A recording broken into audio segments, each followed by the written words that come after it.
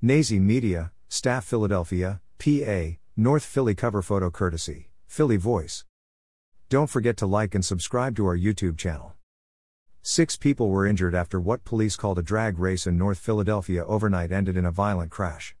A 6 ABC Action News report said the crash happened on the 3400 block of North Broad Street at around 2:30 a.m. early on Saturday morning. Photo, 6 ABC Action News. 2 vehicles were reportedly racing on Broad Street at a high rate of speed when one of the cars crashed into a woman's SUV who was attempting to turn onto Ontario Avenue. The crash reportedly ejected the woman from her vehicle. All 6 of the injured were taken to Temple University Hospital. There was no word on their conditions. No arrests were reported.